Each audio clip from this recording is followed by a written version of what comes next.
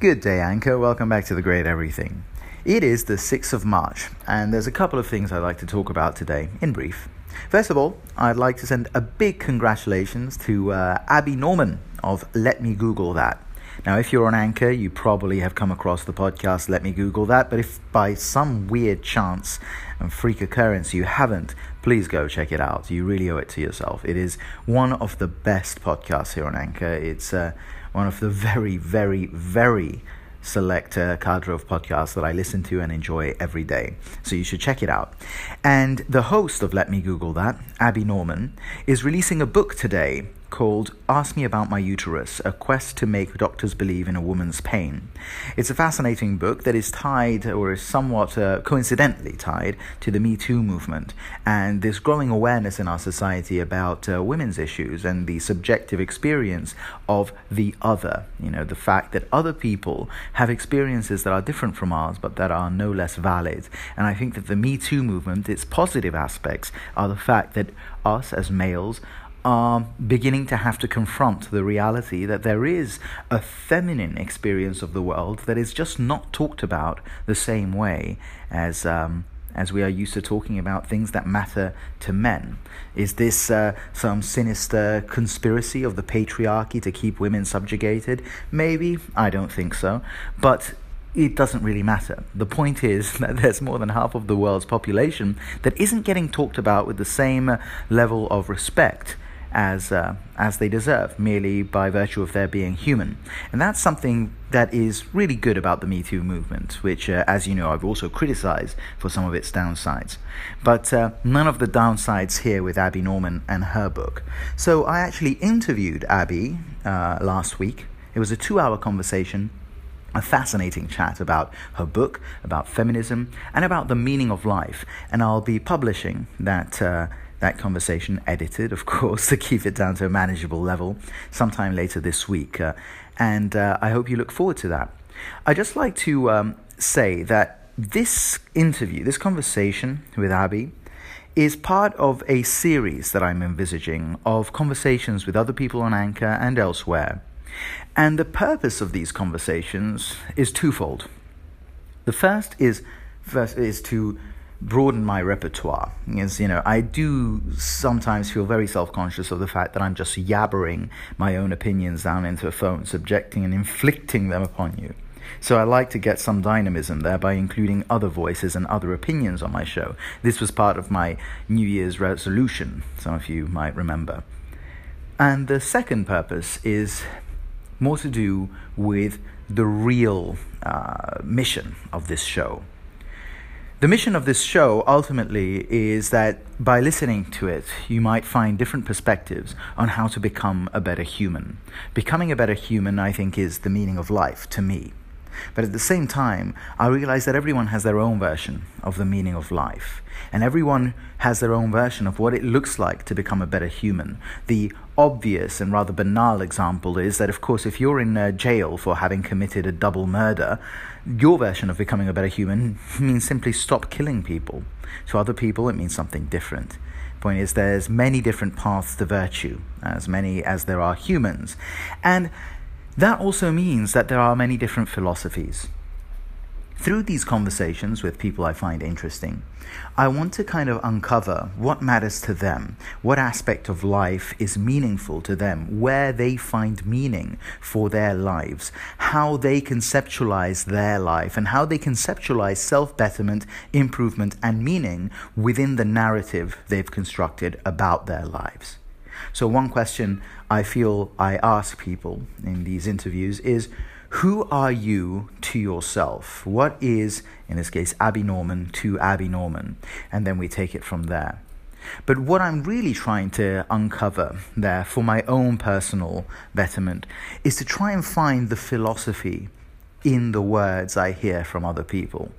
So if you tell me about your life and what matters to you, whether we're consciously discussing self-betterment or not, becoming a better human or not, there is a philosophy there. And if I dig deep enough, I think I can find it.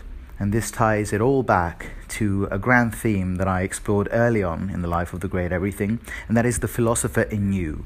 That ultimately, if you approach life with an inquisitive nature and a sense of awe and wonder and desire to understand and to improve, then no matter what you've studied, or even if you've studied, you are a philosopher, as far as I'm concerned.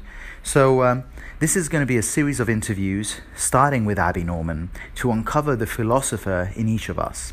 And I hope you enjoy that first conversation, which you'll hear sometime this week. But I'd also like to hear from you if there's anyone you think I should be interviewing. And if you think that is you, by all means, let me know and tell me why. Because I'm always looking for interesting perspectives. I really want to broaden the great everything. You see, the point here is that if it's the great everything, it can't just be the great Patrick. There needs to be other voices in it too. And it doesn't necessarily have to be Hume or Einstein speaking. Sometimes it can be an Abby Norman who is releasing a fantastic book today, Ask Me About My Uterus. If you hear this and you like Abby, please go over and congratulate her too. And that's about it as far as Abby Norman and Ask Me About My Uterus is concerned. But another important human being was born today. Not that I mentioned any other human being that was born today, but that is the greatest artist of all time, Michelangelo. Now, as I look out, literally from where I'm standing now in my apartment in Rome, I can see the top of St. Peter's Basilica, just peering up from behind the rooftops. And it's an awe-inspiring sight every single time. The reason I love talking about Michelangelo is because these great artists, these great thinkers, these great musicians, the great contributors to our art, our culture, and our knowledge are a fundamental step in our betterment as a civilization. And I think that if we are consciously to improve ourselves as individuals, we need to be familiar with the great ideas and movements that have formed our civilization. Because much like the scientific method, our path through history is hopefully, or should be, a series of, trial and error.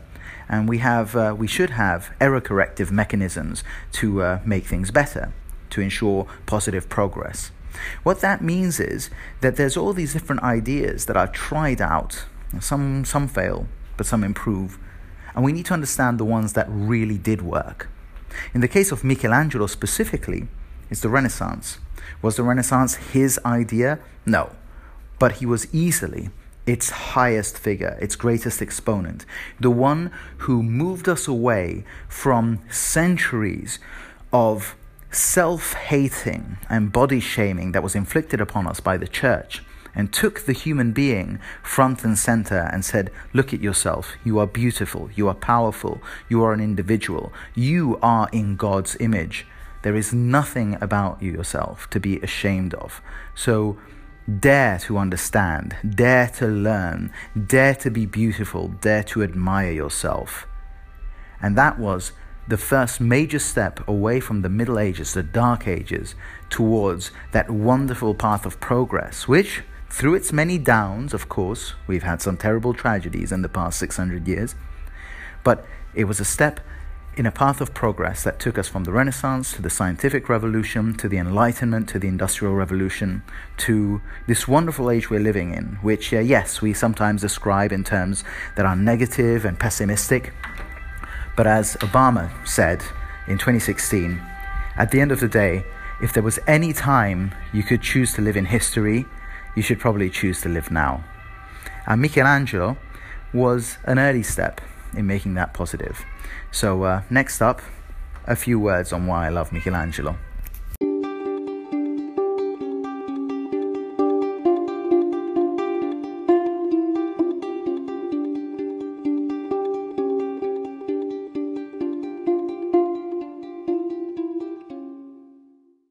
Cowabunga dudes, and welcome to The Great Everything on the 6th of March. Next week I'll be in Rome for my quarterly pilgrimage, and from my balcony there I can see the dome of St. Peter's Basilica, one of the most recognized and copied landmarks in the world. Today it's still the tallest building in the Eternal City, because in deference to its majesty, there's a law saying that no building in Rome can be as high. The man who designed it was born today in 1475, Michelangelo Buonarroti, the greatest artist of all time. a man so exceptional they called him divine in his own lifetime, il divino Michelangelo.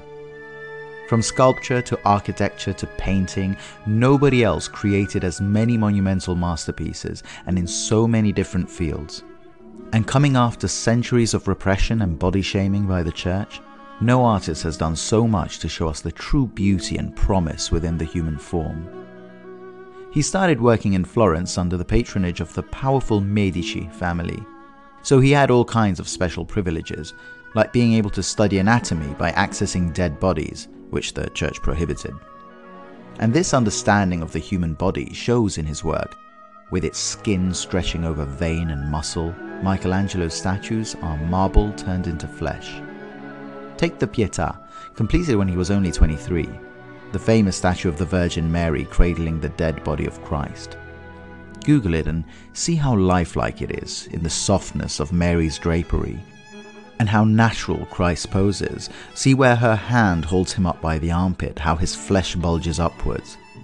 And note his body's complete lack of resistance, the peacefulness of death. And be amazed that this was carved out of a single block of marble. Like Michelangelo wasn't creating it, but freeing the bodies from the stone they were trapped in. Pure magic. Then you have, perhaps the most famous statue in the world, the giant of Florence, the David, standing proud at 16 feet, seen not as a meek shepherd anymore, but as a determined hero in the moment of his decision to fight Goliath. And what about his Moses? Towering, stern, powerful. It's more Zeus than Moses. The stories say that Michelangelo was so in awe of the perfection of his work that he struck the statue's knee, crying, "Perché non parli?" Why can't you speak? Yet as great a sculptor as he was, his greatest work is in the Sistine Chapel. If you've never been inside, all I can compare it to is the feeling of sheer majesty you get when you're at the Grand Canyon. 6,000 square feet of frescoes, with over 300 figures in scenes from Genesis, each a masterpiece. And at the center, the creation of Adam, with the benign God granting the spark of life to man in his original purity, all beauty, innocence, and pride. You look up and the whole room is packed with detail. All this on a ceiling 60 feet high. For 4 years of his life, he painted standing up with his neck turned upwards on a scaffolding he had to design for the job. Lit only by candlelight, inhaling toxic fumes from the mixing paste. But it was worth it. The presence, the drama, and the color, it's more than words can describe. So I've linked to a TEDx video about it instead. Check it out. The ceiling was immediately hailed as a triumph. The next 50 years of art history were pretty much just other artists reacting to it, trying to deal with that level of magnificence. Decades later, he returned to the scene of the crime and decorated the front wall of the chapel with his Last Judgment. But where the ceiling was all the purity and optimism of the Renaissance, the Last Judgment is terrifying, coming at a time when the church's counter-reformation was obscuring that original promise. A darker art for a darker age. Now think about all these works. The Sistine Chapel, David, the Pietà, Moses, St. Peter's. Most artists would give their life to be able to produce just one. He created them all, and many, many more. Michelangelo was a man of harsh temper, frustrations, terrible passions and doubts, but also of majesty and grandeur. And there are few people in the history of humanity who have made a greater contribution to our art, our culture, and the way we view ourselves and our potential as mankind. Much like God granting the spark of life to Adam, il divino Michelangelo restored our self-respect.